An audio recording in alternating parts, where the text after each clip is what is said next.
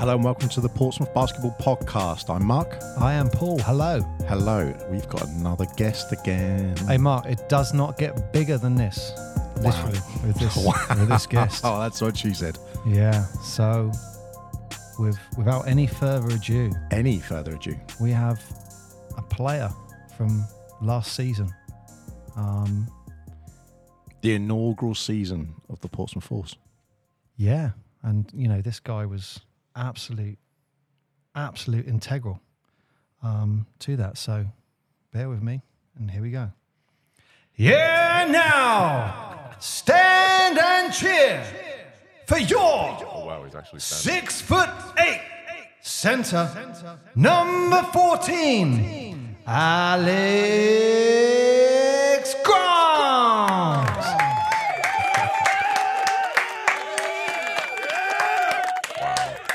You guys give a hell of an introduction. There we go. I'll give you that much. Well, Alex, welcome. Thank you How so are you much for doing? You having okay? me, guys? I'm doing amazing, thank you. Yourselves? Having a good summer? Yeah, very good. You know, me and Mark have actually... I mean, we're stretching it with summer, aren't we? Oh, well, you're having a good at this time of recording summer? Yeah, at this time of whatever the weather's deciding it is. Very true, very true. Well, Mark, we have been very busy, though, in this... Extremely busy. And today is the build-up of everything we've been working on, Alex. And, you know, for our listeners out there, we have a piece of paper on the table for Alex, and this is a Portsmouth Force contract. And we've come up what we think is a good deal for you, Alex, to stay with the Portsmouth Force. Really? Yeah. So look, I just for the listeners, this is what we're going to offer you. So we came up with this because we thought, you know, maybe you do a second master's, part-time, 2 years. Professional student, I hear you. And then maybe you could do a PhD part-time, 6 years. So we're talking about an 8-year contract, and we are willing to pay you. Really? Wow. We are willing to pay you $2.9 million per year. I mean, there is a bit of small print. The actual currency is a Vietnamese currency, and it's going to be paid in dongs, but, you know, it's tax-free. Wow. What was that currency again? It's 2.9 million dongs per year. $2.9 million. So that's per year. So I mean, that is a lot of money. It's a lot of dongs. And look, that's for the people listening. This is the contract I'm here. looking at it now, everyone. This I is can real. Confirm. So I mean, could this push you over the line, Alex? This contract? Well, I'm having a look at it now, fellas, and I gotta say, I'm so flattered by it, but it's kind of unnecessary because I have decided, in fact, that we are running it back, and we are running it back for the 2023-24 season, and I will remain a member of the Portsmouth Force for the foreseeable.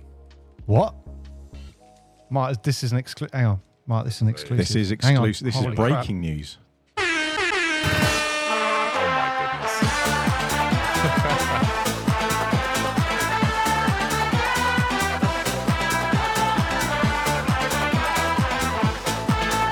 Wow.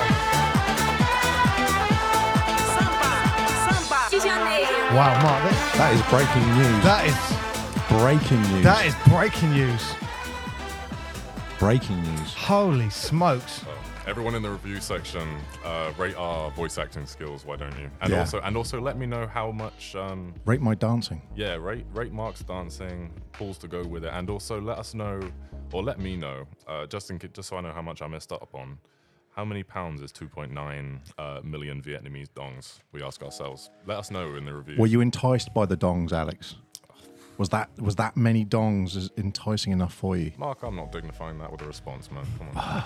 Well, but you know, this is massive. And you know, hey Mark, I just realised this is our first Portsmouth Basketball podcast exclusive. That is literally the first exclusive. Wow. So, Alex, That's awesome, first of all. Well, thank you. that so is much. amazing. No, it means a lot to be welcomed back. I was speaking to Coach Dan about it all and the potential we have this year. And, you know, Portsmouth's home as well. Myself, my younger sister, we were all born here. My dad grew up in this town, and we go to Portsmouth Football Club matches whenever we can. And This most recent season, I think we've gone from strength to strength, and I can't wait to see what the future holds for us as we try and make that push to Division 2. So for sure, I'm really excited for the opportunities ahead. Well, we're excited. Yeah, that's super exciting. And you know what? I think a lot of people are going to be excited by that. Alex Grant is taking his talents to South Sea Beach for the 2023-2024 season. Yeah, that's awesome, man. For the C in brackets. Oh, I appreciate you. I mean, that pushes the team height. That changes that dynamic of the team hugely. Yeah, I mean, well, I think Alex 100% was one of the fan favourites of the last season. I mean, that was, completely evident. And that was the one question mark I had going into this season, where it was like, okay, we look quite small. And when we were talking about it before, about what the prospects for the season, we're like, look, I think we're going to do okay, but we're really going to miss Alex. Yeah. So that is huge. No, it means a lot for sure. I'm hoping to be able to add an extra dynamic to what we offer. I know we're real guard heavy this year, so to be able to add that extra size, that rebounding, that defense, I'm looking forward to the challenge. And the guys that we've brought in as well for the upcoming season. I don't want to spoil too much for the Portsmouth Force fan base, but be ready. We're going to go from strength to strength, and we can't wait to get started. Yeah, you can't give any more secrets away. I mean, this is groundbreaking enough. It's not for me to tell, so it's... Wow, what's coming? We have to get... Maybe we're going to get another exclusive from Dan next week. Oof. That's setting him up, isn't it? Jesus. Yeah. Wow. I want to know what's coming now. I want to know what's coming. Yeah. Well, I mean, that is absolutely huge. That's massive. That's huge. And especially tactically as well, because as Paul said, not only fan favourite, but your production level was so high last season. And coming in to this season, where if you didn't have not only your size, but your production level, that's a big hole to fill. That would have been a big hole to fill. Well, yeah, unless you got someone else coming in who is every game almost getting a double somewhere, but most games Alex was getting a double-double, potentially getting a triple-double. I mean, I think he was getting his double easily in rebounds, and then the points, I think they might have had one game where you had 8 points, but other than that, he was a double-double every game. Yeah. You know what? I don't know why this just popped in my head. My favourite moment of Alex in the last season, and it was when we were doing the actual stats. It was right before the end of half time, and Alex got within, I'd say, 25 seconds, he had 2 defensive rebounds, fast break, pass, dunk, crowd goes nuts. He then gets a steal and then goes up and gets another dunk. And it was like, our stats was just like, Alex, 2 steal, 2 rebounds, 2 dunks, end the half, crowd goes nuts. That's what you're getting with this player. Yeah, that's huge, man. Thank you so much. I remember that game. I think it was Bogner. But, oh, was it? Yeah, going down in transition. Great pass from Eric on that one. Shout out to Eric Du. Eric G. One of your favorites on the mic, I know. I love saying his name. When you hit him with the Eric Du. Yeah, I really wanted to get the crowd afterwards to be going, "Do." That was my goal. But would he like the crowd to do that, or was that just something? Yeah, I think so. Oh, he'd buy into it 100%. I mean, look, we're talking crowd. How impactful have you found the crowd in the home games? Well, I've said it in one of Paul's post games. I think they work as a sixth man on the court for us. I think, especially as the season's gone on, I think participation's got more impactful. I think they've bought into each individual player a bit more. They've bought into the narrative of what we're trying to do. And because of that, I think as the season's gone on, you could see it in the more meaningful games towards the end of the year. Say Cardiff City, which I know was an integral playoff game, or an integral game to get into playoffs, sorry. And we unfortunately lost that one, but they were with us all the way. I remember Zachary Abbey finished the first quarter with a buzzer beater 3, and I think that tied up the game for us. It was like 20 apiece. Everyone went nuts. That was a big shot. And the place, the energy I felt in that moment was second to none. especially definitely at the D3 level. Like to have the atmosphere, the game day experience that we boast at this point in time, at the level we're currently working at, it just speaks levels to the potential of this club 100%.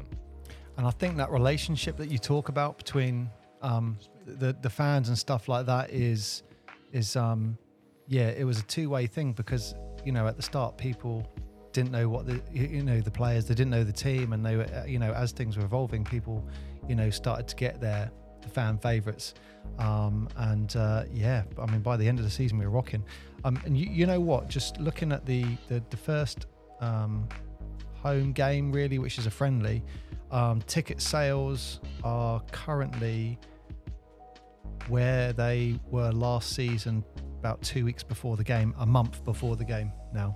Wow. So I mean, that's a correlation there. Absolutely. It's just growing. Yeah, speaks volumes to a real exciting year ahead as well. Anyone listening as well, please do look into that. I believe it's September 16th. September 16th, yes, the Mickey Byrne. The Mickey Byrne Memorial against Team Solent Kestrels. Really looking forward to that one. Yeah, I mean, that's the one thing I would say about that game. Kestrels aren't going to come down there and being, intimidated. The crowd will have less effect because, they're a Div 1 team that's just gone down to Div 2. They're kind of used to it, I think. So, that is... Absolutely, and they're expertly coached. They're told that it's all between the lines, that they won't buy into the atmosphere, especially not on an away floor. We try and take the same mindset. If an away team... We haven't found anywhere in Division 3 with an away crowd that matches what Portsmouth bring. But when we're away and we don't have that extra support from the supporters in that sense, we focus on it's between the lines. Yeah. Anything external, announcers, dance routines, timeouts, things like that. We don't try not to buy into that. It's between us and them, and we're here to get a job done. We treat it as business trips for sure. Well, this is a nice segue, because it must be difficult, or explain to us what it's like playing for the Force against the Kestrels when you have history there. It will be exciting for sure. I've had experience playing against my old coaches throughout the past few seasons. Playing Bucks for University of Portsmouth, we've had a friendly or two against Itchen College, which is the Team Solent Kestrels EABL side for their under-19s. So playing against them one or twice, a few times last season, it's not the same level because it's their college kids, so the skill level isn't as high, but the structure, the mentality that they take, the level of professionalism which they demonstrate at a young age, going against that as a uni squad where you may have a bit more experience, a bit more skill, depending on people's experience with basketball. It's a wide net you cast at the Bucks level. So experiencing that, it was interesting at first for sure, especially being on the receiving end. You try to focus on everything between the lines, like I was saying, but you'll catch in the corner of your eye sometimes your old coach holding up a play for a horn set, which he used to run for you, things like that, and you think, that's kind of a cool moment. And the mutual respect is there with them. I wouldn't be in the position I am without the Kestrels coaching and their development of me over the years. So and I'm sure they're going to have an amazing season in Division 2 as well as they go in their new direction as a club also. Yeah, I mean, out of curiosity, as a player on a court and you see a coach do something, would you then communicate that straight to your team, or would you communicate that out loud so they know exactly, you're letting everyone know what they're doing? If you see a coach go into a certain way, you don't necessarily see the coach. You look at the coach, because the coach will tell players switch into a zone. They'll say something like 23 or red, for which in their in their code will stand for a 2-3. Sometimes you see it in game film leading up to a game. So some teams put their games on YouTube so you can look at beforehand. You hear in the background red, and a team goes into 2-3. You then hear that in a game red. You see it go into a 2-3, and sometimes it takes the first quarter. If you don't have the luxury of seeing that team play beforehand, sometimes you've got to adjust. You've got to see what they do in the first quarter. in terms of their tendencies, what kind of structure they like to run, and if they adjust depending on you as well. So I guess not to harbour too hard out, I'd say Plymouth is a good example, because we played Plymouth Mahjong University in Division 3 in back-to-back weeks. Remember, I talked to you after that one as well, and we beat them. Neither game was comfortable, but we were in the driver's seat a lot more in the first game, and we had a lot of success playing down low. And then as a result, in the second game, they had a structure around doubling the post, around closing in on ball screens and forcing us to be jump shooters. So as a result of that, sometimes you have the luxury of knowing beforehand what they're going to do, and sometimes you don't. So it's about just communicating it with the team, but not openly or loudly enough. Sometimes a place is so loud, especially a Portsmouth Force home crowd. Sometimes it's so loud that you can shout whatever you want to your teammates, and not everyone will pick up on it. Okay. As well. Who's the chatty one at the Force? Who's the chatty one? Who's the one who barks out a lot of these sort of things? From a vocal perspective, on court, I'd say our captain Ollie is definitely one of our most vocal. Our captain Ollie Blake, sorry. He's vocal in terms of getting us into our sets and everything. I'd say myself as well. I try to call out when guys do specific things, and I'd say Zachary Abbey as well, who joined us 1 year fresh out of playing Fort Itchen College in the ABL. He's between us three, and then I'd say Simon for helping carry our offensive load. He's great in terms of getting people into their spots where they need to be, etc. How is Zach? So I've not seen Zach probably since the end. So I know he was potentially going away. Is he still going away? Is he still around? That's right. So it's not totally for me to say what he's where his mind is right now, but he was telling me he was looking at playing high-level Bucks basketball in the UK. Okay. I'll leave it to him to give you the specifics, but that's I don't want to harp too much on his business. He was just an exciting player. Really exciting, 100%. I think it might have been in the Kestrels. Didn't he break both his wrists at one point for the Kestrels? So you could see sometimes when he was driving in, it was just that mental injury still where he was worried about that. But he had some of those games where he had like 5 out of 5 threes once, didn't he? And it was just like when he's on his game, when it was his day, it was his day. You could see that 100%. And he was so fun to play with, especially being a big who draws a lot of attention in the post at this level specifically. You love having guys like that who know where to move from the wing to the corner as a defense comes to double you, so you can get that kick out, that swing, and then find him in the corner, and it's as good as in. That experience playing with him and his older brother Adam as well, through Kestrels as well. Knowing how they play and having that luxury of having a confident shooter like that, it can't be overstated, 100%. Yeah, you know what? Talking about Adam Riabi, and Zach as well, I've got so much respect for both of those guys, because when the Portsmouth Force started out, I was trying to help a little bit with recruitment, and I remember sending an a Facebook message to Adam and Zach, saying, you know what, there's this National League setup happening, Division 3. It'd be great if you could be part of it. You know what? Adam messaged me back and went, I'm currently playing for the Surrey Scorchers, which is the BBL. It was like he wasn't going to come down from BBL to play National League Div 3. However, the email he wrote back to me was, admirable. He was like, currently playing for the BBL. I really appreciate you reaching out. And I just thought, you know what? He's a BBL player. Someone's asked him to play Div 3. And he just came back really respectfully. And I just, a lot of credit. I know his mum was at some of the games. And I said that to her. I said, you know what? He could have just ignored that, like a lot of people do, or just laughed off it. But he was really respectful. And you know what?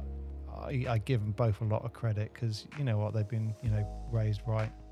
Yeah, 100%. Really good guys. Really good set of guys. So Alex, Mark mentioned, with the Kestrels game coming up, you got a lot of experience with the Kestrel. So I know you started out really, I guess, was it just before this juggernaut that we talk about? That's the word we said, the Kestrel's juggernaut. It was just before that kind of really kicked in. You were in the youth setup, right? That's right. So yeah, I played since the age of 9 or 10, I believe, with going through the junior setup all the way through the spent my third year of college playing EABL, and then played with their men's sides whilst playing for the University of Portsmouth. So I believe I was 9 years old. I was watching my older brother play, and the late great Bev Guyman came up to me, and my mum just said, "How old are you?" I said, "I'm 9." Said, "Would you like to play in this under 10s tournament we got going on tomorrow here at Quilly Sports Centre?" Jumped at the opportunity because you watch your older brother play and kind of big 6'9" athlete. You kind of watch in admiration and want to be able to emulate that. And from there, that's when the real passion for it started. Tried my hand at things like goalkeeping and football, being a wicket keeper and cricket. Just none of them gave me the same kind of excitement, I think, as playing basketball, and that's why I stuck with it. But fast forwarding a decade or so, the past few years of university, up until last season, I was playing mostly Division 2 level for Kestrels, and I had the luxury as well in my first year of university to be able to play up with the Division 1 side, just to be a practice player for their training sessions. Oh, wow. And I got the blessing of an opportunity to be able to act as a reserve player for their Division 1 squad when there were a few men down as well. And this was the year where they went right undefeated, right up until the point where Corona ended the season, unfortunately. This is the year that the guys made it all the way to the BBL Trophy final against Newcastle Eagles. So your British basketball enthusiasts who are watching will remember that year well. Literally just before the entire sporting world was forced to stop. That was the last game that went down up in Newcastle. So the way that works then is you're registered as a Solent Kestrel. They've got a team in Division 1, 2 and 3, and depending on, I guess, ability at that time, I guess maybe it might even be a coach's decision to go big against a team. That's where they push players around or advance them from Division 3 to Division 2, or drop them down, etc. Is that how it works? Well, it was more in the name of giving everyone, giving as many people as possible the opportunity to see what they were doing at as high a level as possible. So myself and a bunch of my Division 2 teammates, a couple of Itchen College guys as well, depending on their ability, all got the chance to go up from their current team for one evening, and fill in the last spot on the Division 1 team. And a lot of the time that team would be in comfortable leads, so you'd get to play, just have that experience playing the last few minutes of garbage time. But those minutes mean a lot to you, though. Exactly. Yeah. As an individual, as a 19-year-old going on 20, just finally growing into his adult body. That those kind of moments mean a lot. And you overthink those 2 minutes, those 1.5 minutes, those 30-ish seconds, depending on the game, and those seconds mean a lot to you. But just having that opportunity and having that memory and that thing to tick off on your bucket list of, it's experience as well, isn't it? Exactly, yeah. It's that, and then I guess it just builds and builds. I mean, what is the difference between, more currently between the divisions? Because you've played in all three, so the Portsmouth Force are now in Division 3. How much of a jump is it between those three? I'd say if we're looking at it as a spectrum, so I'd say the biggest progression between each league is physicality. I'd say that's the main link. You could argue people's knowledge of X's and O's, people's basketball IQ also goes up at each level, people's athletic ability at each level, because there's a real variance of talent in every single league. There's guys playing Division 3 who are more than capable of contributing offensively at a Division 1 level, but do they have the right IQ or do they have a 40-minute motor to be able to go against pro-level bodies for a prolonged period of time? So if I talk about the difference between the three divisions, physicality would definitely be the one main in a nutshell.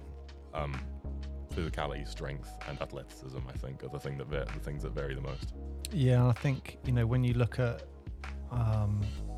Giannis in the NBA, and you look at when he first joined, and I think there's that classic picture, isn't there, where he's like quite, I don't want to say scrawny, but he's, you fast forward a couple. Lean. He was lean. Mm-hmm. You fast forward, 2-3 seasons, and his arms like double in size, don't Absolutely. they? Yeah, bulks up. I mean, you see a lot of them as well when like you're saying, Alex, about the sort of a 40-minute motor to keep them running, but the athleticism you need to do that for a season absolutely is that next level as well, isn't it? Because you think, I could run around that for that period of time. Next week you won't see me because I will be dead in my bed. Yeah. But I can give it all in one hit. It's like, oh no, in 3 days you got another game. It's like, yeah, no, I can't do that. Well, you know what? With these guys, that actually goes up another level. Yeah. So because, I mean, how often do you guys train with the Portsmouth Force? Like 2-3 times a week? Yeah. So Portsmouth Force training would be 2 to 3 times a week. So then you've got your game at the weekend. And then you've got your university training, which is also twice a week. And then you've got your university games as well. And look, let's face it, they're at a high level as well. That, when you look at it in that aspect, when you're bringing in the university stuff, you guys are running hard 6 out of 7 days a week. Yeah, absolutely. And it's a real body toll. But I think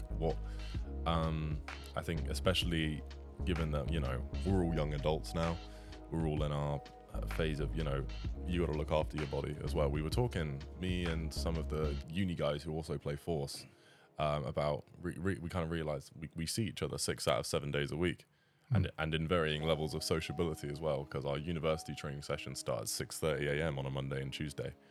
And one of our Portsmouth Force sessions runs on a Monday from 8 till 10. So you finish that session at 10. Some guys need dropping home. You whip them around Southsea, Fratton, etc. From Highbury College to around Ravelin. You get home at 11. Try and put some food in your system just to recover, and then you're up at 6 a.m. taking the walk to Ravelin. And that's a Monday to Tuesday schedule. And then by that you're wiped, but it's about looking after your body to be ready for that Wednesday Bucks game.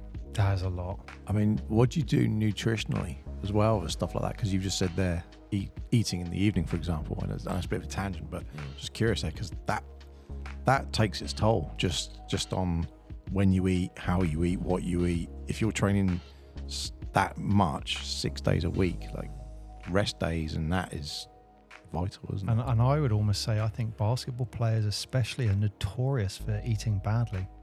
Yeah, that's true. Is that your excuse? When I was playing National League, I would see it. You just think, someone turns up to a game and they're having a foot-long Subway. Do you know what? I'd say it's the same with probably a lot of professional athletes. It's the same with like a shift worker. When you're eating when you eat, when you can eat. Yeah, you have no body clock for it. No. The body clock is, I'm doing this, this, and this. That's what I need to do. So my fuel goes in around that, and you grab it when you can. Yeah, and think of doctors and nurses; they just grab it when they go, "Oh, my break's at 2:00 in the afternoon." They're like, "Okay, I'm just going to put this bag of blood down because it's my break." They're like, "I'll eat when I get to eat." Absolutely, yeah. And you know what? Just thinking, something just popped in my head there where you were talking about 6 out of 7 days you're seeing these guys. I know. This is just from when I was playing. We were probably training 3 times a week, and it got to the point where the camaraderie we had, if someone bumped one of my guys, whoever bumped him, they're getting bumped. Yeah. Like next. So if you're seeing those guys every day pretty much, are you getting that camaraderie? I'd say so, definitely. Yeah, we're in a spot where, if you see a bump, you see a commotion, you see some words exchanged. You're not looking to, start a fight or anything, but you want to protect your guy at all costs, whether that involves, I think it was against Bogner.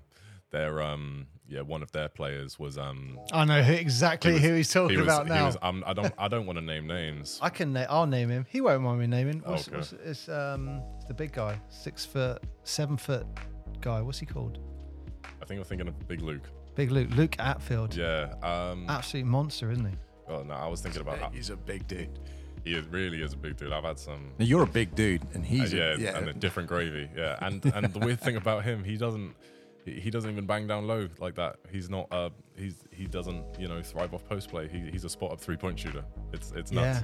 and it's damn near unguardable sometimes because 7 feet tall, shoots from above his head. That'll be Dirk Nowitzki. Nuts, isn't it? But no, I was thinking about his partner in crime. One of his teammates, just end of the third quarter, was chirping back and forth with Simon, and you can see them getting up close. And at that moment, you just, grab the other guy and just walk him towards his bench, kind of thing. Yeah. So it's definitely a case of we have each other's backs, and I think especially with a lot of the uni guys, because it's not a season. For some of us, it's 3 seasons. For some guys, it's 2 and a bit. It varies because we've had. And we've gone through some experiences together. The uni guys before Portsmouth Force was a thing. Like the 2 seasons prior in university, we got promoted from Division 3 to 2, and then Division 2 to 1, and a lot of those were some hard-fought battles to get over some really tough teams, and as well. And in between those 2 seasons, we had a year where we couldn't play inside because of Corona, and we were doing our training sessions, all run by Coach Dan, at Langston Sports Centre, which is, for those of you who don't know, is an outdoor playing field, which has a football pitch, a rugby pitch, and outdoor basketball court, which is about the size of a tennis court. And we did our training there for 1 year straight. So that's by my house. It's bonkers, isn't it? And that's the thing. Then going into the season, when we finally got what we all love back, when we finally got our basketball back, we were telling each other, like, in a lot of our games we were overqualified because we're playing at a level we're all above, but we get to a couple of tough games, Brighton University to label one of them, and we say, like, these guys have not been battle tested like us. They haven't been running, they haven't been dribbling on concrete for 12 months straight. They haven't been they haven't dived for a loose ball on tarmac. Like, they don't. Yeah, wow, exactly. This is Boston Celtics days, isn't it? When they used to say to Bill Russell, unless your knees are bleeding, you haven't worked hard today. No blood, no foul. Exactly. So I think a lot of camaraderie comes from the time we've had together over the course of a few seasons, not just this one alone. 100%. I mean, just talking about that is a significant achievement for Bucks at the university to be promoted from Div 3 to Div 2, then from Div 2 to Div 1. Massive. And then to go on and win Bucks. Absolutely, yeah. It was it was a real point of pride. You could see the level of accomplishment within Coach Dan as well, because from when I first got here, coming to the University of Portsmouth purely as an academic decision, I thought their basketball was irrelevant to me, but being able to be a foundation part of a group of guys who took us from Division 3 all the way up to Division 1, which is just one below Bucks Prem, which a lot of BBL clubs are associated with. So to be able to have that claim, and the fact that we came second in Bucks Division 1 this year, it's a real point of pride. And we were 1 win away from getting the top spot in our division, and then having the chance to play Cardiff Metropolitan for the chance of promotion to Bucks Prem. Like, we've really accomplished a lot in a short amount of time. It's a big part of what I'm really excited about staying another season for, 100%. And so whilst you've been at university, so you've won Bucks, the Bucks Championship in 2022 and 2 years before that? Yeah, so 22 and 20. And then in 22 as well, we also won the cup for our division as well. We have a league and a cup. And we pulled off the double last season, which was nuts. Went undefeated as well. That's an achievement, isn't it? That's an achievement. I mean, just thinking about Dan as head coach, he's coming in. He's coming in some point, isn't he? Yeah. We've got him next, actually. Well, sorry, in the I'm going to screw this up again. Don't say it. In the episode that we're releasing, he's not after Alex, but he's further down. Yeah, he's coming up. But I think he's going to be episode 7 or 8. We're getting that professional now, Alex. We're actually planning ahead. You're on your schedule. It's just rather than just whoever knocks the door and rolls in. I mean, what an achievement for Dan. He is won Bucks twice. He has done exceptionally well for the Portsmouth Force. Not just the men's, but his involvement with some of the younger National League teams as well. And I think his output has been recognised by him winning like South Coach of the Year last year. Then I think he got Division 3 Coach of the Year. That's right. So the one thing about Dan which I really like is what he's brought to the club is I'm trying to think of the right words to use. I think it's the level of respect. Like, no one was calling us sir when this first started. Dan came in, hello sir. Mm-hmm. Now the entire squad, hello sir. And I'm just like, you really can call me Paul, but it feels, just from my perspective, he's instilling this He's establishing a precedent. Yeah, for sure. And that is filtering all the way down to the youth teams. Like, I turned up to an under 12 National League session to cover someone, and this player, hello sir, how are you? And I was like, all right, amazing. okay. So it is filtering down, and yeah, I mean, there's definitely a strong relationship between players and coach. We can see that. Yeah, 100%. Is he different between the two teams? I would say no. I would say he coaches us exactly the same way. One of the things I really respect Coach Dan for is that he actively seeks feedback from his players as well, because he's really passionate about making Portsmouth a hub for a true powerhouse for basketball. Yeah. In England. And one of the things, I guess an example I could give you is, so throughout our Bucks season last year, after every game, he wanted a paragraph from everyone in our group chat, and in that group, and that paragraph included a positive and negative about team performance, a positive and negative about individual performance, and then a positive and negative about the coaching. And he had what I think, not to speak on his behalf, but I believe he used that as a way to spot any common tendencies across players' views of how rotations were handled, the tactics we implemented throughout a game, and it made us as a unit feel like we could relate to him more. It felt like I'd say it made us feel more like affiliated with him, and we felt more comfortable getting out of our comfort zones. We felt more empowered to be able to speak out, give our opinion, lead people, follow when needed. So he established a unique take on being a coach from what I've been used to. That really surprised me, and I think established a good precedent for how we function throughout that season. Yeah, were you thinking what I'm thinking when Alex said that? I looked at you. Yep. Like, with that data that Dan's getting there, qualitative thematic analysis, isn't it? Jeez. That's just call the academic supervisor. Yeah, that's he is actually. I'm not sure what level he's going into that, but there is some information in the words you'd be using. I bet he is in the words you're using, where he could really identify and hone in on certain aspects of absolutely what people are thinking. But even the fact that, as you say, Alex, he's opening the floor and encouraging communication, which is inherently, from any coaching perspective, going back decades, it was always been, rather than I'm a leader, it's like I'm your boss, you're doing what I say you do. Whereas now, taking it in this approach, it is much more of a leadership where it's saying we all talk, we're all responsible, everyone's taking a level of ownership by giving you positives and negatives. Definitely. And that is tough to, you have to be a certain type of character to be able to pull that off. Because other people could suggest it and it'd be like, yeah, no one's filled that in. But there's also value in that because, like, let's say I was playing with Alex and I've got a real problem with something Alex is doing on the court.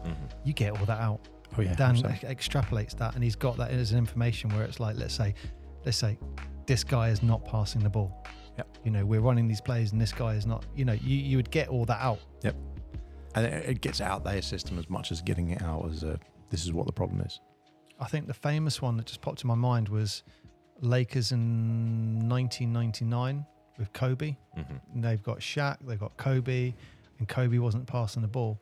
And Phil Jackson kicked everyone out the locker room other than the players, and it just ended up with players crying and all coming out just saying Kobe don't pass the ball. And what happened next season? They went and won the championship. Yep. Yeah. Leaves it all out on the floor, doesn't it? Yeah, gets it all out. I didn't know that. That was great. Speaks volumes. And I think it then results in, as a result, players feel more, they respect more what you say. So I guess if you wanted another example, to start this season in the Bucks, we started with 0 wins, 2 losses, and they were our only 0 wins. They were our only 2 losses of the year, and we never looked back from that. Coach sat me down one random Wednesday, ran into him at Ravelin, sat me down in the seating area with his laptop, and talked me through a table he'd created called Alex's Turnovers. I'm not going to pretend my stuff doesn't stink. I had a real bad start to the year. I was averaging 5 turnovers a game over 3 games, and what he did, he sat me down with this little table, breaking down where each turnover came from. Was it through a pass? Was I getting stripped? Was it 3 seconds in the key, a travel, footwork, etc.? And then what he did was he got our statisticians, try saying that 3 times over, at the who work with our uni team. He got them to compile a minute and a half video. And in the moment you think, oh, and there's a character assassination here. What are you doing? But it really then set the tone for what he then wanted me to focus on more. Yeah. And as a result, 3 or 4 times throughout the season, I'd get a voice note from him before the game saying something like, today, your main focus is running the floor. Today, your main focus is hitting a guy on your screen. And provided you do this very little specific thing throughout the game today, everything else will come naturally. And I remember it does a thing of, it simplifies the game for you, I think, as well. And I'm very much the less you think about it, the better it goes. Yeah. Especially in a basketball sense. If I overthink it, it will fire back at me. It will backfire. So, giving me specific things to focus on, and also just taking the time out and the effort to compile a little table and compile videos and stuff. And he then makes me happy to take that criticism. So I'll be like, oh, thank you for taking the time to do this. Can you send me this video and this table so I can go through it in my own time as well? That's invaluable. Absolutely. I'm going to ask him to show me Alex's table when he comes in. Yeah. I can show you. I can show you when we finish if you want. It's it's still saved in my camera roll. That's amazing. I had it as my phone wallpaper for a week just to really ingrain what he was trying to say in my brain. Genuinely, that is, it's great for you to share that. That's where I'm going, because a lot of people, and we've said it on a few of these podcasts now, people understand that it's a team, they turn up, they watch a game, that's it. What they don't appreciate always is how much goes on in the background. Yeah. And how each individual person within the team and the people around the team, etc., the amount of little things that they have to do, like sending a message specifically to one person, I need you doing this, need you doing this. This is every day, every week, little things going on constantly. To have got to that stage where you're having to maintain that's admirable. That's really cool to hear that he does stuff like that. Yeah, and the 2 things that jumped out when Alex was just saying that were, well, one, that is invaluable information that is coming to you there. And my 2 focuses are, one, as Dan, when he's sending you that voice note, that is, again, invaluable, because you're going into that game, and it reminds me of Mick Byrne. You know, he was a high level coach, where you would go into the game and you'd say, your job today is to stop number 12. That is, and you would go into the game going 12. Okay, that is my whole focus. Headhunting. So This guy. that he is keeping, and he just kept it simple. Things like, where are their baskets coming from? Inside. Deal with that. There you go. Okay, really keep it simple. So I think what Dan's doing there is brilliant. The other aspect of this, I just wanted to say, I think what Dan is doing as well is you're taking negative criticism here, but it's actually improving you as a player. So it's making you stronger as an individual. You can't go through life like with eggshells everywhere around you. Yeah. It's strengthening your character as an individual, dealing with that criticism. So, you know, I just think that just enhances you as a player. Absolutely. And he doesn't use it as a way to discourage. He tells you, so, you know, you've got all these turnovers, but I don't want you to then get 0 turnovers next game, because the way you play, the free way in which you play helps us loads. But it's looking at where these specific turnovers are coming from. Keep that in mind when you play, but still be the player that you are. That helps us. And as a result of things like that, he then empowers us to feel more like we can make mistakes. We can challenge him as well. I'll happily, you know, he's more than comfortable with guys calling him out in training sessions, saying, I don't agree with this, I don't agree with that, because he's all about discussion. Yeah. So as a result, it doesn't only develop us as players, but I think also as people, which is a very generic thing to say, but I think for such a young group that we have, I think that's important, and I think he knows that. But if he's getting it to the level where it's like, I'm on this part of the court and this is where I have most of my turnovers, that is just the word invaluable. How difficult is that when you run into that part of the court and you've got the ball and you're like, hang on, this is where I turn it over. I'll turn it over here. Here it goes, fellas. Yeah. I'm winging a pass out now. Yeah. That's brilliant. Wow. And you know what? Just, you know, moving on from that, you know, what an accomplishment for you at the end of this season. You get nominated to go to the England Uni Select. Oh, thank you so much for saying. Yeah, that was an incredible way to cap off an awesome season, 100%. Both me and Simon Olanapekin for the viewers. We got the opportunity, both myself and him were nominated by the university to attend the trials, which happened in Birmingham around the start of June, I believe. And then that was a group of about 20 guys from universities all over the country, some real heavy-hitting basketball universities as well. We had some guys from Northumbria, some guys from Loughborough, Coventry, Birmingham City, etc. And the program was run by Danny Williams and Coach Dan Watts from Birmingham City and Nottingham Hood's Division 1, respectively. So it was overseen by some real high IQ guys, and now we had a real fun experience when we both made the team. The drive up was fun, and then 2 weeks later we were in Swansea to play the Welsh national team, which funnily enough, it consisted of 2 or 3, maybe 4 players who myself and Simon had seen throughout the Division 3 season because they played for Cardiff Met Archers. That's the proper Welsh national team. Yeah, the proper, okay. Not just the university guys, some grown guys as well. And that was a real fun experience. It's the first time this program started back up again, so for those who are continuing, so Simon's one of the lucky ones because he'll still be at the university, and I'd be very surprised if he didn't get selected to continue playing because he had an amazing game for them that day. They all get to play in a 4 Nations tournament next summer. So the program's just gonna, keep blossoming from there. But now to be a part of this first group to restart this program, which was down for a few years, representing nationally against Wales, was such an awesome experience, and something I'm going to remember forever. Absolutely, really good fun. Well, I mean, what a way to sign off your university career. Tell me about it. There's always a PhD option. Well, we don't need to worry about the contract anymore. I think. Yeah, the Vietnamese dongs are out the door. They've gone to someone else now. But what a university career. You win Bucks twice. You get promoted twice. You get into the England Uni Select team, you win a game against the Welsh national team. That's the end of your university career. What a way to finish. Oh, thank you so much, man. That means a lot. It was the main goal when we got to Portsmouth was to leave it in a better place than we started, and I can definitely say that from the university side. And I know that with the infrastructure they've got and the precedent they've set, that the university side is just going to keep going from strength to strength. But we're here to stay with the National League setup and make that push for Division 2. So we got some unfinished business, and I can't wait to get started.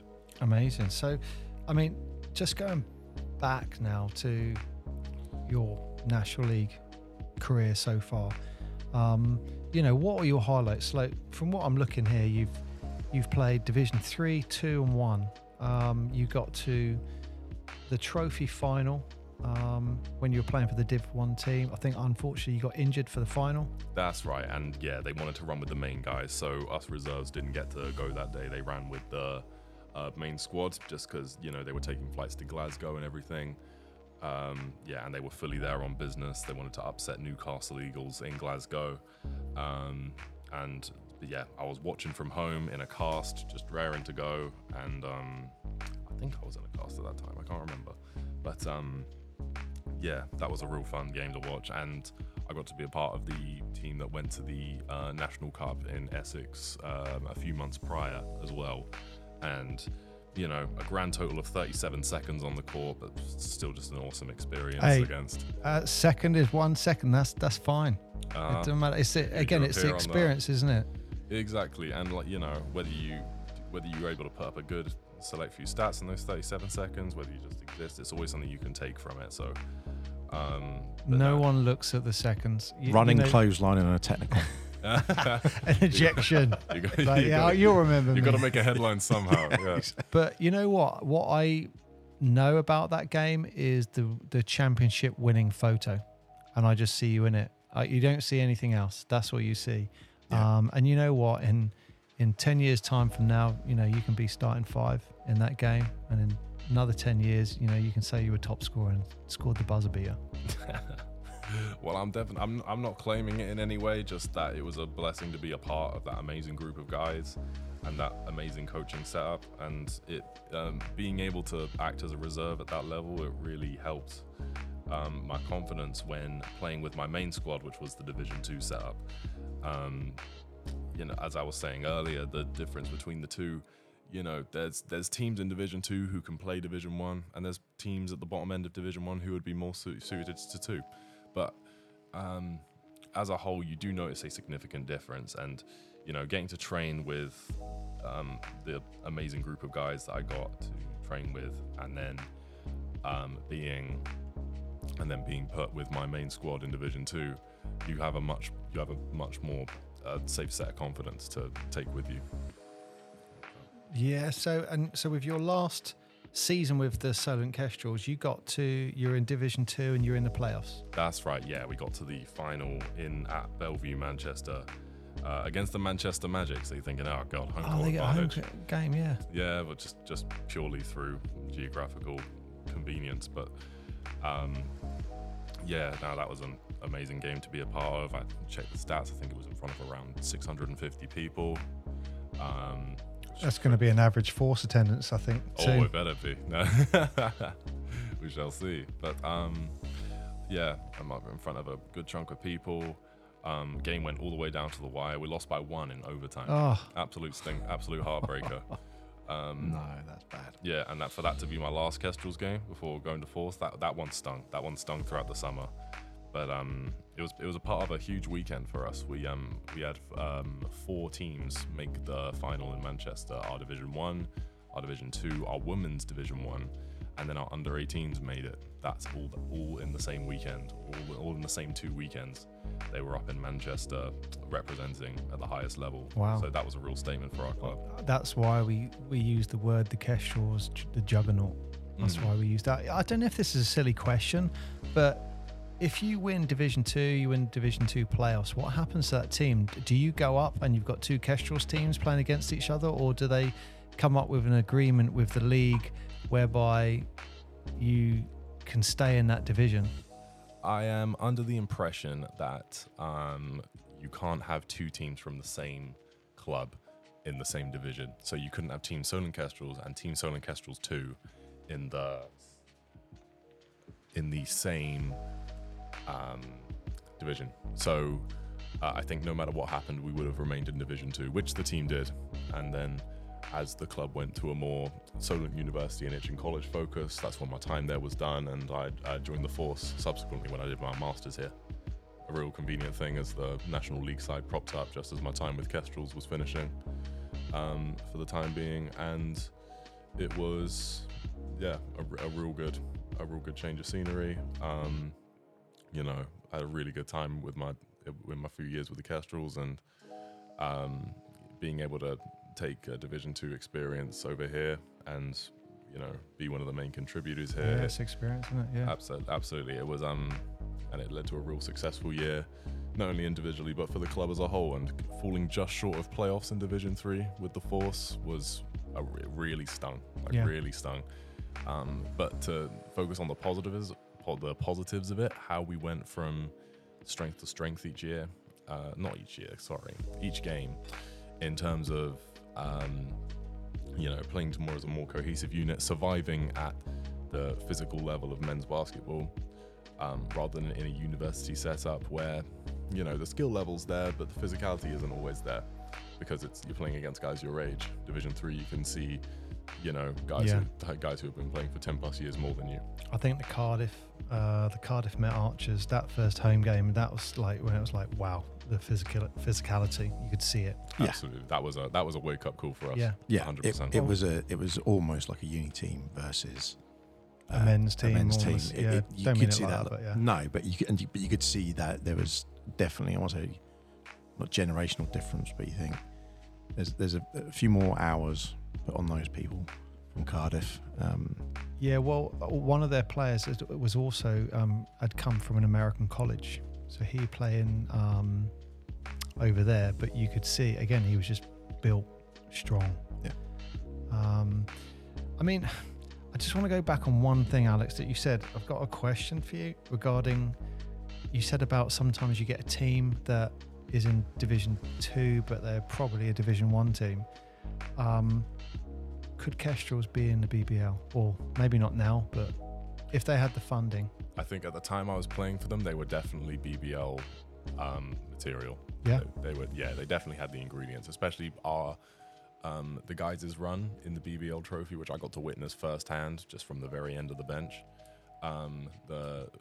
Beating the London Lions, Bristol Flyers at home in front of an amazing crowd on a Wednesday night, and taking Newcastle Eagles into overtime in the final. I obviously didn't get into any of those games, but viewing that from the side on and just being a part of the training sessions that built that culture and built that pedigree of excellence that the guys were playing in the 2019-2020 season, I definitely think at that point they were BBL ready. And does it really just come down to attendance why they can't go into BBL? Oh God, there's so many various Rule 7 subsection B about the details. I believe you have to buy a franchise. You can't just get promoted. You got to earn your place. You got to take someone else's place to be a part of the BBL. But I'm definitely not the best authority to give you a full, concrete answer on it. I wonder if they'd ever expand the league then, if you have to buy into it. I wonder if no one's selling, how do you get into it? This is opening up the Seattle Sonics wound for me. Yeah. But, that's what a lot of the leagues are, don't they? They have a very stringent, here's a lock on it. You can't, once you get to a certain point, there's a ceiling, and you can't go up into it. These are the people who live in there. If someone comes out from administration or their team's just blown apart or whatever, then fine. But yeah, I mean, in the NBA, before you become an owner, you have to go to all the other owners, don't you? Yep. And justify your case. Yeah, it doesn't matter how much money you got. And I think they can chuck people out, and the same as they did with I can't remember who it was quite recently. I think was it Phoenix owner. They basically pretty much forced him to up and out. Yeah, and I mean, you're a Dallas fan. Who owns the Dallas? Mark Cuban. That's right. Shark Tank.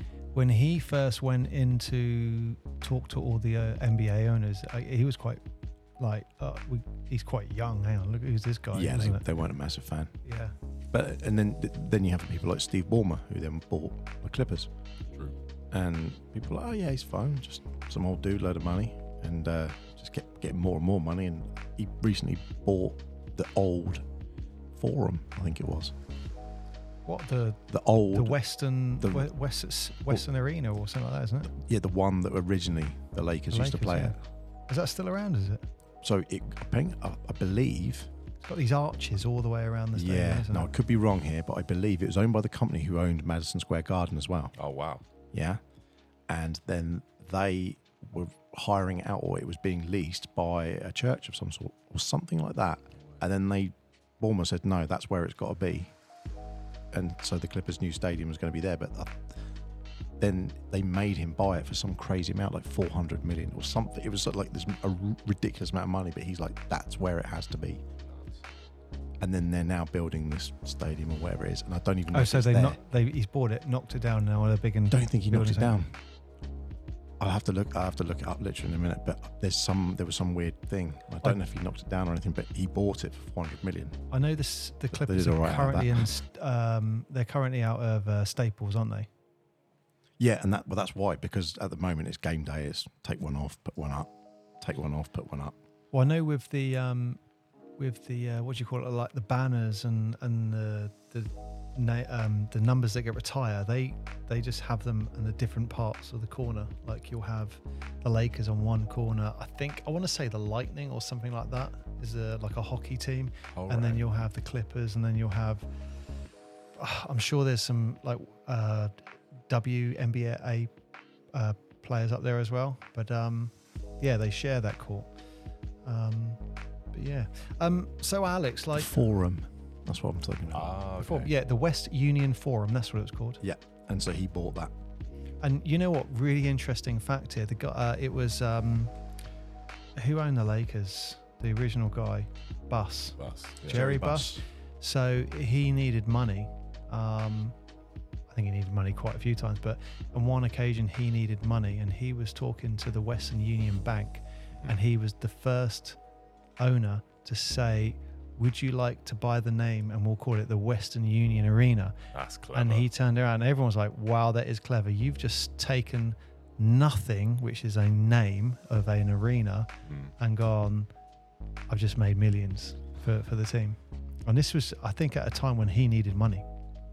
Got to tip your hat off to it, and then Yeah. take some. Yeah. I mean, a lot of those people, they have a lot of money, but those with the teams, the amount of money that swings, they'll have this 500 million, but then we just bought this place. They've just lost 500 million. It's sunk in somewhere else that may or may not work. So. I'm fairly confident with Jerry Buss. There was a few occasions where they were like, we need money now. Like, we really need money. Which is funny now, because Lakers on paper are the highest grossing team in the NBA. Wow. That makes sense. Behind them is... It's got to be New York. It'd be Knicks or Golden State, wouldn't it? Yeah. And then Dallas is like fifth, I think, or something like that. Because some of them go on the teams, like for the home crowds and stuff. So like Indiana, they get a great crowd, but they're a small market team. Right. So not many other people around the world go, I'm going to get a Pacers jersey. Whereas Chicago's still up there, but New York and LA, because of tourism, people just all go to Madison Square Garden or whatever. So it's weird, because you look at New York and they haven't done anything in 40 years. I mean, the closest they got was with Pat Ewing and John Starks and Noyan Jordan and stuff. That's about as close as they got in the sort of late 80s. I think 90s. didn't they get to the finals and lose to Houston? I think, didn't they? I know they definitely were in the conference finals around there, especially when Jordan had his 2 years off. That's when I think the Knicks went. Because they beat the Bulls that year, didn't they? When there was no MJ. Yeah. Yeah. So, Alex, got a question for you. I'm not sure how to. I'll just say it. I'm not sure whether to ask it or not. But so you've got all this history with the Solent Kestrels. Why the Portsmouth Force? Why'd you move to the Portsmouth Force from the Kestrels? Was it just easier, like from unit? Like, why? Well, I made the move down. So Team Solent Kestrels, they went into a different direction after our Division 2 final season. So they had to move to a different structure where their roster was comprised of players who went to Solent University. So at that point, I just finished my undergraduate, so and I wanted to do a master's. I just wasn't sure where yet. I consider Solent, but I don't really find any courses I have the passion for. I look at Portsmouth again, and Portsmouth have an alumni discount as well. They give you 20% off, and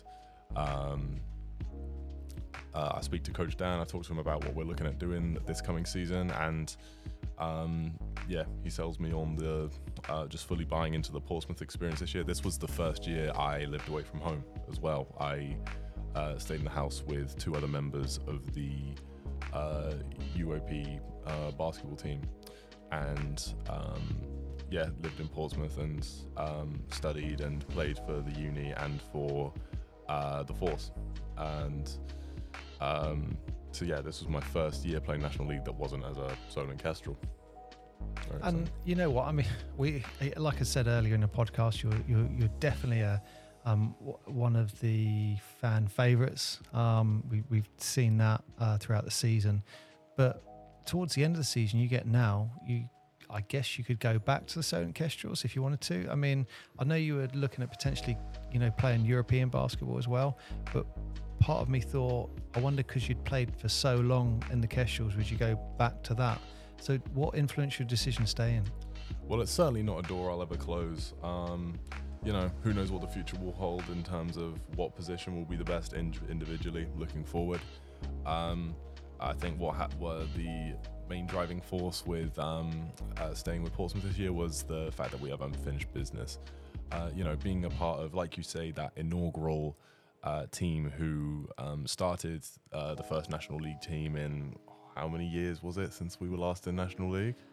About 11 years now. Yeah, something like that. So, being a part of that first startup again, and I think having the ability to boast, because we got so close in our first year, I think, and at Portsmouth, we're no stranger to success in terms of promotion recently. And like I said at the start of this, Portsmouth as a whole, like the city, it's just been an integral part of my upbringing in terms of where I was born, where my family's grown up, what the place has to offer. And I feel like we've got the potential to do something really special, especially with the guys that we're bringing in from elsewhere as well. A lot of people I'm familiar with from Solent University, from Bournemouth, are looking at signing on to the Force this coming year, and I think we just have the potential to do something really special. So that's one of, if not the main reason I decided to stay. And you know what? I don't think you guys know as a team what's coming at you. I really don't think, as far as the fan base is concerned. For sure. So, I mean, Portsmouth back in the day was getting 1,500 fans to every home game. Wow. So over the summer period, I've been talking to players, well, maybe towards the end of the season as well, and those guys who were watching the Portsmouth teams throughout those years, they're just starting to hear about and go, oh, you guys got a team, and they're turning up. We had Steve Ware on last week, and he was saying, I'm turning up to the Portsmouth Force games because it's making me feel like I did when I was watching the Portsmouth 20 years ago. I know Rob Milner, the chairman, will be behind me when I say this. I really think, towards the end of the season, we're selling like 350 fans. That's right. Per home game. I think we're going to smash that. I really think we've smashed that. I know the max attendance based on fire and safety and all that is 550. Okay. I feel we're going to be looking at 500. Amazing. Where they're going to go, I don't know. Absolutely. I was going to don't know. say. Just saying 550. I'm thinking no one's sitting on my lap. I'm drawing a line. I'm giving piggybacks. Again, it's just you can see this little pattern coming. But the number of tickets we've sold now for this, a friendly. I mean, part of me thought, I wonder how many people turn up. But there's more tickets sold a month before. So yeah, more tickets sold a month before for a friendly this season than there was for the last game of season 2 weeks before the game. Wow. So I'm looking at that just going, you know what? I think you're going to get more sales. I know they're talking about season tickets and stuff like that. I think it's just going to build. And from all the people like myself, like Mark, who have got experience of what happened 10 years, 20 years ago when, you're talking about people watching standing room only and it was 3 deep looking over people's shoulder to watch a basketball game. That's kind of the level you're talking about when you've got 1,500 people in there. That's what we're looking at, in the back of our mind going, that's what we need to achieve again. Now, I don't know if you know this, Alex. On one of the podcasts Paul's mentioned, he has actually made a verbal commitment to building a stadium that has a decent capacity. Oh, really? Dedicated for basketball. Was it 2,000, you were saying? 2,000 seats? Something like that, wasn't it? No, I think we went for 3,000 in the Yeah. end. Wow. So the condition is he wins the Euro Millions. Mm-hmm. That's the condition. So if we can figure out a way to do that, he has guaranteed that he would build this stadium. Yeah. Oh, easy. Purpose built for basketball stadium with a training facility on site. Look, I'll enter as well. Doubles your chances. There we go. Look at this. I'll check down the back of this sofa in a minute. I'm sure there's a few pennies somewhere. Can add them to the jar. We're well on our way. Like no badminton courts over the top. No, like just a dedicated basketball. Abolish badminton. at And all you know costs. what? There's nothing. Wow. There's nothing quite like seeing a basketball court with purely basketball lines.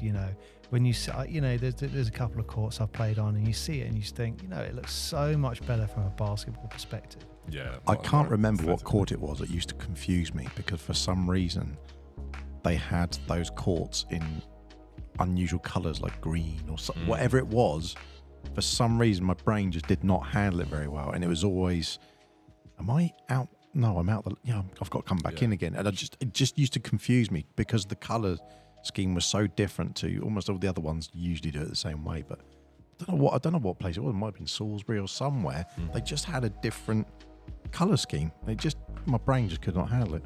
Yeah, you get that. You do get that. And as someone who's partially colourblind, I would just avoid the baseline and the sideline.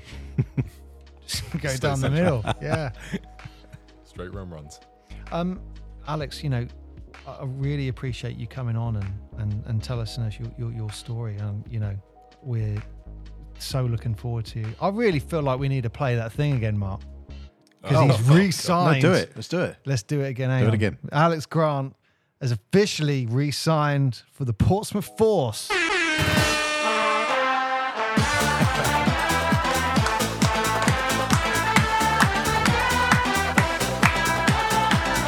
Wow. That's great, isn't it? We're going to have to get rid of that button because you're just going to get too comfortable pressing that all Hey, the time. anyone Something who- exciting happens, he's going to go all over that. I don't think we should ever. That is a tune that has only got played for Alex Grant. Hey, Wow. We need a voting system for the following week. So listeners can vote for what song they want Coach Dan to come into next week, I think. Oh, Maybe a poll. You pick 2, and then maybe put it on Facebook or Instagram or something, and then I like this. get people Wow. to I like vote on a this. 50-50 chance. I like this. Well, Mark, you're gonna have to. There you go. Step Aqua, up. Barbie girl. Oh, Done. perfect. I know one of the segments that we were trying to bring into the show was a wider topic. We talk about Portsmouth basketball because that's what this is all about, but we wanted to expand it and talk about a wider topic about certain things that might not be known or are known, or just delve into it a bit deeper. You got a wide topic for us this week, Mark? I have, and funnily enough, we talked about it a little bit. We've had a little flirtation moment with it. But I saw this post on Instagram. Is that about playing players in Vietnamese dong? No, there's no dongs in this. Okay, then I'm listening. So this is a quote, and this came directly from the Cedric Maxwell podcast, and it was by Isaiah Thomas. Right. And he said, every time you hit him, he was crying. Going to David Stern's office, having a meeting about getting hit. I watched Dr. J get beat up, Magic get beat up, but wait a minute, now we've got to change the rules just because MJ's getting hit. The game that they played back then, 80s to 90s, was a super physical game. Like super physical. Now, when Paul and I last went to the States in 2019, I won't say I thought the physicality of the game was slightly less. I'd been lost a little bit because we just really appreciate it. But we got courtside, we were walking around courtside at one point, and you could hear the impacts. And it wasn't like a playoff game. This was literally the beginning of the season sort of game. So they weren't really, this wasn't playoff level stuff. No big stakes. No big stakes. And you could hear the impacts of these guys. And I mean, they're only like 6-7 foot away from us, but still you think, good Lord, that is hard. So I could only imagine how physical back then it was. You know, this is an elbow getting thrown and everything. The physicality on the basketball court usually directly results in, or is linked to the refs and the way that the game's played. Everyone's been chucking up threes. That's the whole thing now. People have been doing it for the last 5-10 years. Yeah. So the big man, like yourself, do you still have that physicality in the game as much, or do you think that people lean on the three so much now that's become the new layout? I think British basketball, I think we're a little bit behind the NBA. So I think we play catch up. I think we, so if in the NBA, the three is the new layup, then in British basketball, the new layup is the mid-range. And they're getting there. And they're getting there. They're slowly expanding out. You see teams who play fully small ball. You see, and you see it in players as well. You know, you go to a pickup and you'll see a guy in a pair of Under Armour Steph Curry trainers. He's got Wonder what he's going to shoot. He's got 2 shooting sleeves on, a headband. He's, doing sprints up and down the side of the court to warm up because he's ready to absolutely outrun you. So would I say the three is the new layup? No. But I would say that you do start to see the game evolve to the point where people want to rely on shooting a lot more. You look at NBA salaries nowadays, you see guys like, say, Duncan Robinson, Yuta Watanabe. I hope I'm pronouncing his name right. Yuta, if you're listening, I'm not holding my breath, but we'll tag him in. Yeah, Tyler Hero, people like that whose game, a big part of their game is spot up shooting, and they're getting really secure contracts. It tells you a message. Kids, start practicing your shooting now. Well, MJ was, I won't say he was like 100%, but people are like, yeah, he's 10 for 10 on any like spot shooting, no problem. For three, he's pretty good. And not inside, he's strong as hell, but his pull-up shot with MJ was like pretty much untouchable. Yeah, and it's interesting that it was going to the Force games last season. It just made me think of it because we've spoken to people about fundamentals and how, we're talking this conversation today about the Kestrels and having, not to say like a dynasty, but having your fingers in every pot at every level of basketball within a city so that there is a progressive chain and people can, if they thrive, they can step up. Yeah. But the rules have often changed. There's little nuances here and there, and that's fine. But the actual game of basketball changed so Firstly, it changed from being a physical game to then everyone jacking threes up. It's a bit like in rugby where everyone started kicking the ball all of a sudden. When we were back in 25, 30 years ago, someone kicked a rugby ball, yeah, you're doing sprints for the rest of the day. It was like, you don't kick it, you run with it. Yeah. And that game fundamentally changed. And now I think rugby's come back and it's readopted. So I still see people, some of those visiting teams particularly, were just so reliant on that 3-point shot.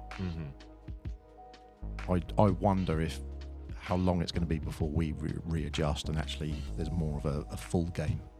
Well, you see it at every level, I think. There were teams this season, we were talking about it after we played Plymouth Margin at home, how they were very live by the three, die by the three.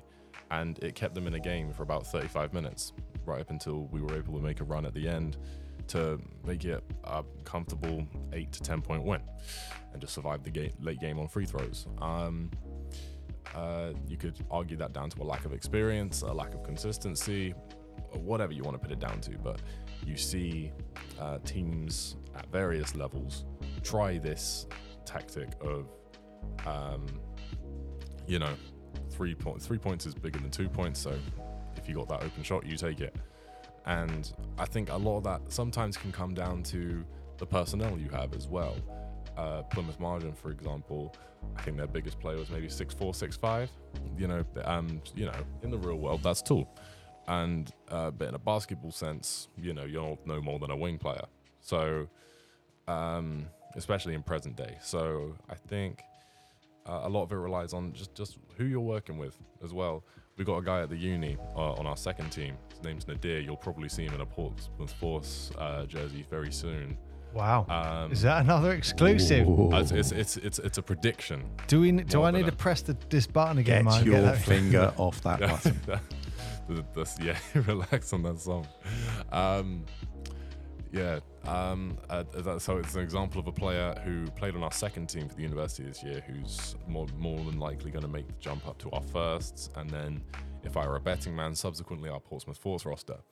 And he purely survives on a Steph Curry style. If he has an inch of space, he's pulling it. He's got a nice one motion shot right in front of his forehead, and it's 8 out of 10 from every single spot on the floor. Wow. And Yep, get him in a jersey. Exactly. And it's one of those things where it's clearly his strongest aspect of the game, and you see more and more players like that pop up. I'd say in British basketball, you don't see a whole team adopting that culture, but you see it in specific players. So that's what I think I mean when I say we as a country typically play catch up, because we don't have a whole system that relies on, sleek ball movement, off ball movement, and getting the first open three that comes your way. But we certainly have now adopted a style where we have players or select players on a team who dedicate their scoring output to that. Well, Mark, there you go. Does that answer your question? It does. Because originally my topic was going to be the death of the big man, because they had some things going on from many years back about people playing small ball, exactly what you're saying. Mm-hmm. But I don't think it is. I think it's more a case of you're getting the big man now starting to take a long shot. Mm-hmm. Yeah, it's you're getting someone 7 foot. All right, yeah, get on this wing and hit a three. It's like, no, get him down low. Well, yeah, I think it's adaptation as well. You want to add a certain dynamic. I think, you're looking at the NBA and you see guys, Karl Anthony Towns, Joel Embiid, Nikola Jokic. They can all shoot the three ball. I don't want Joel Embiid pulling up for a three. I want him down low, breaking noses, which he is more than capable of also doing. So I think it's less of a you need to change your game. You need to add this to your game. Coach Dan gave me this good analogy when I was talking to him the other day about how he wants me more on the perimeter a little bit more as the season goes on. Talking about adding another string to your bow. Yeah. That's his metaphor for it. Essentially looking at as an addition to your game rather than change. So you're not going to wear a Steph Curry sleeve, are you? Only on days that end with a Y. Ooh. No, I'm joking. I'm certainly not an accessories guy. You used to love a wristband, didn't you? Oh, yeah. Loved it. I tried them. I thought, it'll stop your hands getting sweaty. It's just distracting. I had an Allen Iverson one, which was like extra long. And I think I just played a couple of games and did really well. So I was like, never taking it off. Nice. Every game. Just thinking, if Alex hits a three in this upcoming season, do we play that song when it goes in? Yes. Yes. That's the song. You will have no complaints from me because I believe I attempted 2 this year. 3 if you count a full court heave in Exeter. But if that number goes up and maybe some connect, then you have my full permission. or we give the fans another vote. But we usually do it first and then ask for forgiveness rather than permission. But that's good.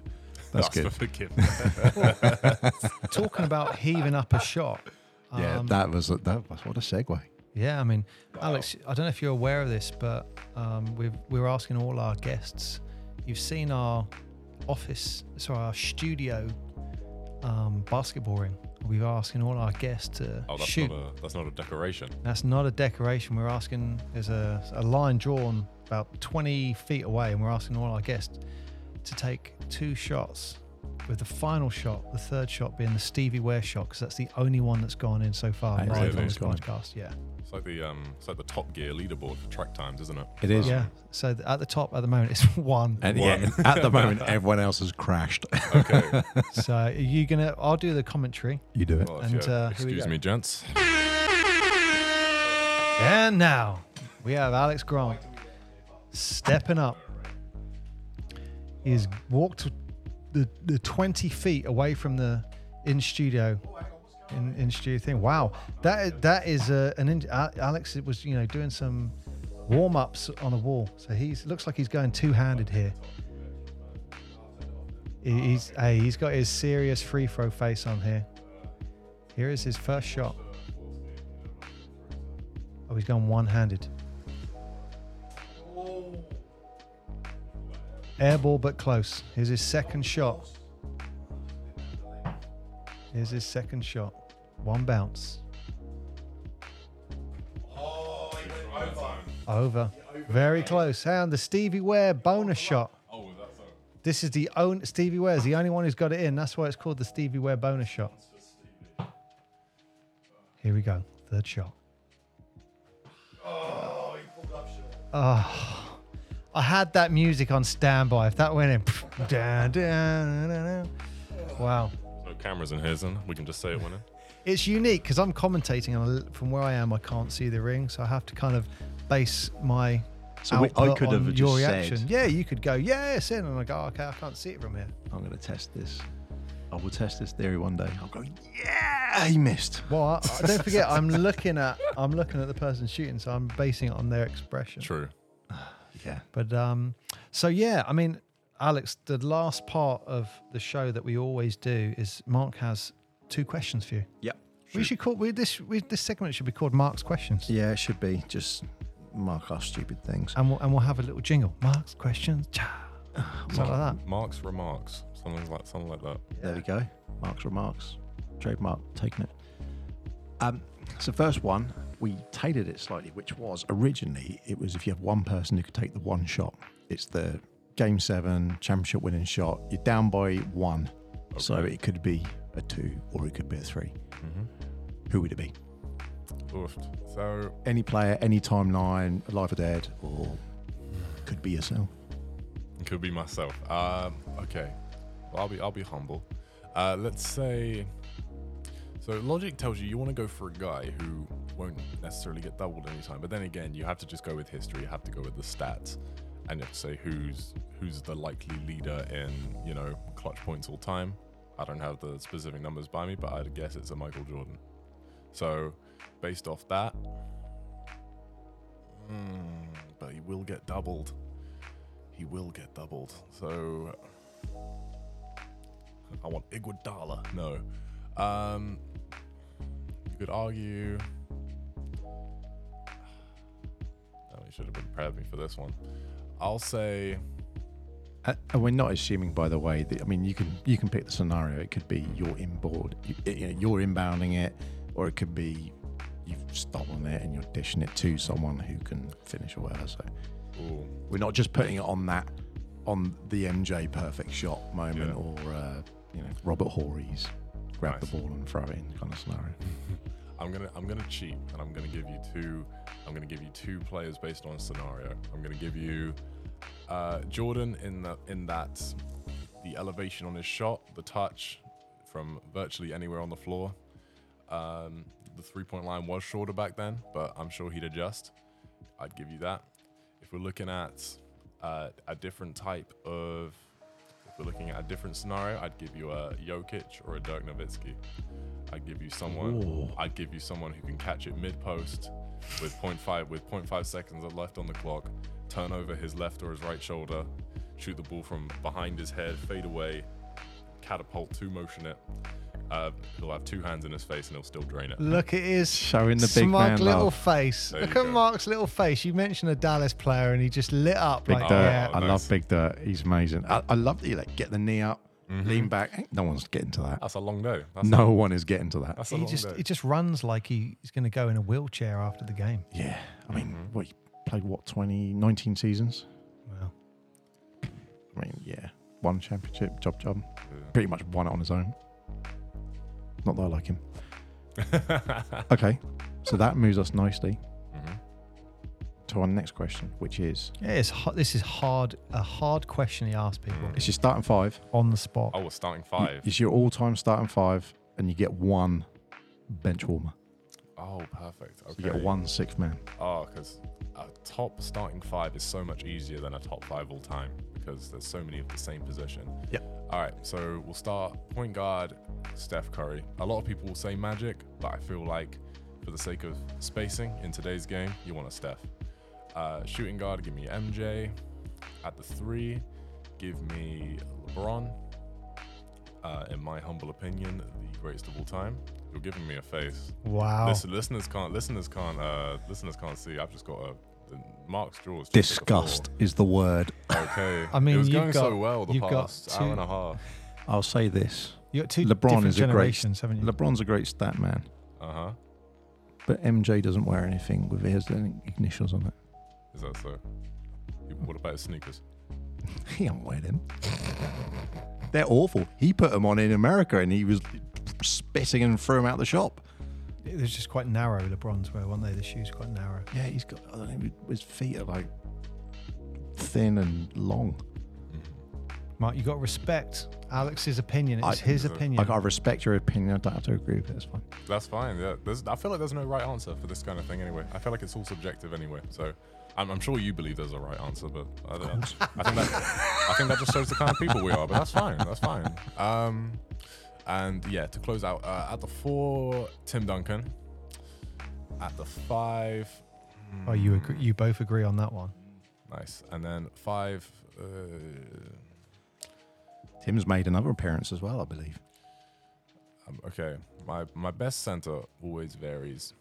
I think Kareem's the best center, but with this lineup I'm creating, I would put Hakeem in because he can hit a mid-range and Timmy can hit a mid-range, so they can both operate in the high and low post together.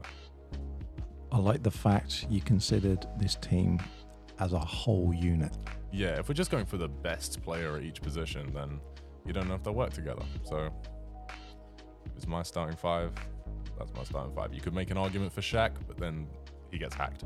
So who are you going to kindly Oh. leave on the pine? Oh yes, my 6th man. I think you want a 6th man. Who in that lineup is the most injury prone? I would say Steph Curry. So therefore, my bench one will be a point guard, and that point guard will be Oscar Robertson. Oh, I actually wrote something down thinking that's what you say. Wow. Again, you could make the argument for Magic, but I'd say from a spacing perspective, Oscar Robertson. I do think Magic is better all time, so listeners, everyone chill. But Oscar Robertson's my 6th man. You could also make an argument to put in KD as he could fill in any position from the 3 to the 5 in a small ball lineup. But if you're thinking based on the squad I've got, you have, spaghetti ankles from Steph. So you want Oscar to come in and replace when necessary. You've got a reasonably big team as well. Yes, exactly. Well, there you go, Mark. Are you happy with those answers? Yeah, great answers. There's some great answers. You know what? It's interesting. Alex talked about the players Spacing. working together Mm. because one of the players in my team that I'd want to put in there, I don't think could work with anyone, and it's one of the reasons I'm always thinking about it. Going, I couldn't put him in, but I want to put him in. He would be my number 1. No one would agree with me. I'm the guy who wants to put MJ as the 6th man on the bench. Oh, really? Imagine but- how furious he'd be. He'd be That's- like, I think that's a Like good shout. Isaiah said, he'd go straight to David Stern. Yeah, well, yeah, he would. But can you imagine that? You'd be like, right, you're in now. He'd be seething. He would get on that court and he'd destroy it. When every point, he'd just turn back and look at you with like, Yeah. you could have had that earlier. Yeah. Mm-hmm. So- Every single one. He'd take that so personally. He'd be like, this is fantastic. And every single person on that court would know. The second he got subbed in, you find like, go on, make an appearance then. They'd all be like, oh, we're just going to get it handed to us now. And no one else would touch the ball though. I think that's a good shout. I think that's a real psychological call. It could go badly though. He could just get up and walk out, but I don't think he's that sort of person, is he?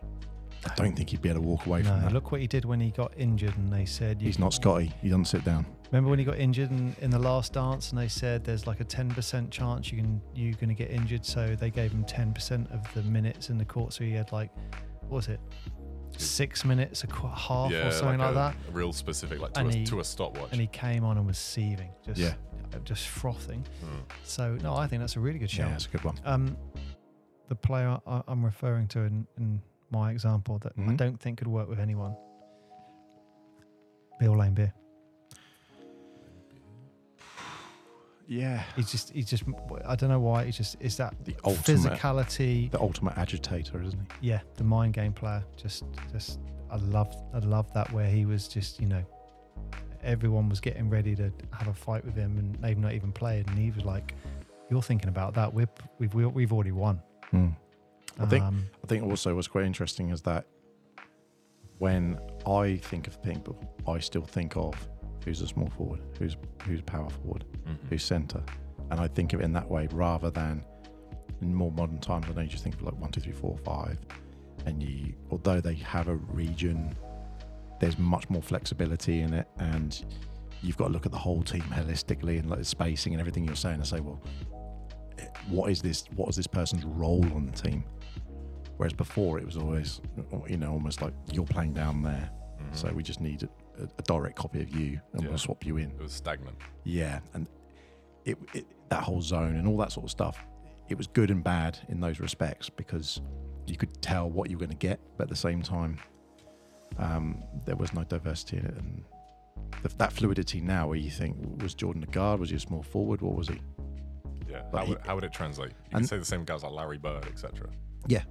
And those people said, and look, Kareem, and all those people, they've set benchmarks because they had that flexibility that was, what are you? We see people like Luka now, where you think, well, why is a 6'9" guy bringing the ball up? Like, don't let, but his court vision and stuff is unparalleled on the team. So why would you not give it to him? It's a funny one. Wow. There we go. Mark, I think this could be the longest show we've done so far. I think this is a pattern because we're going to say this every week. Every time we're going to go just that little bit longer. Maybe. I guess it building all up depends on stamina. the guest. I thought it was a testament to my ability to waffle, but here we are. No. Well, you know what, Alex? I think it's amazing that you're staying around to play for the Ports of Force. I so want to push that button We again. have got that contract signed, haven't we? We haven't got it signed, but he's kind of said he's going to play anyway. Told you I didn't need to sign it. You Didn't need to sign can it. keep your 2.9 Vietnamese. We're doing blood oaths. It's getting serious. So, Alex, thank you for coming on the podcast, and we look forward to watching you play next season.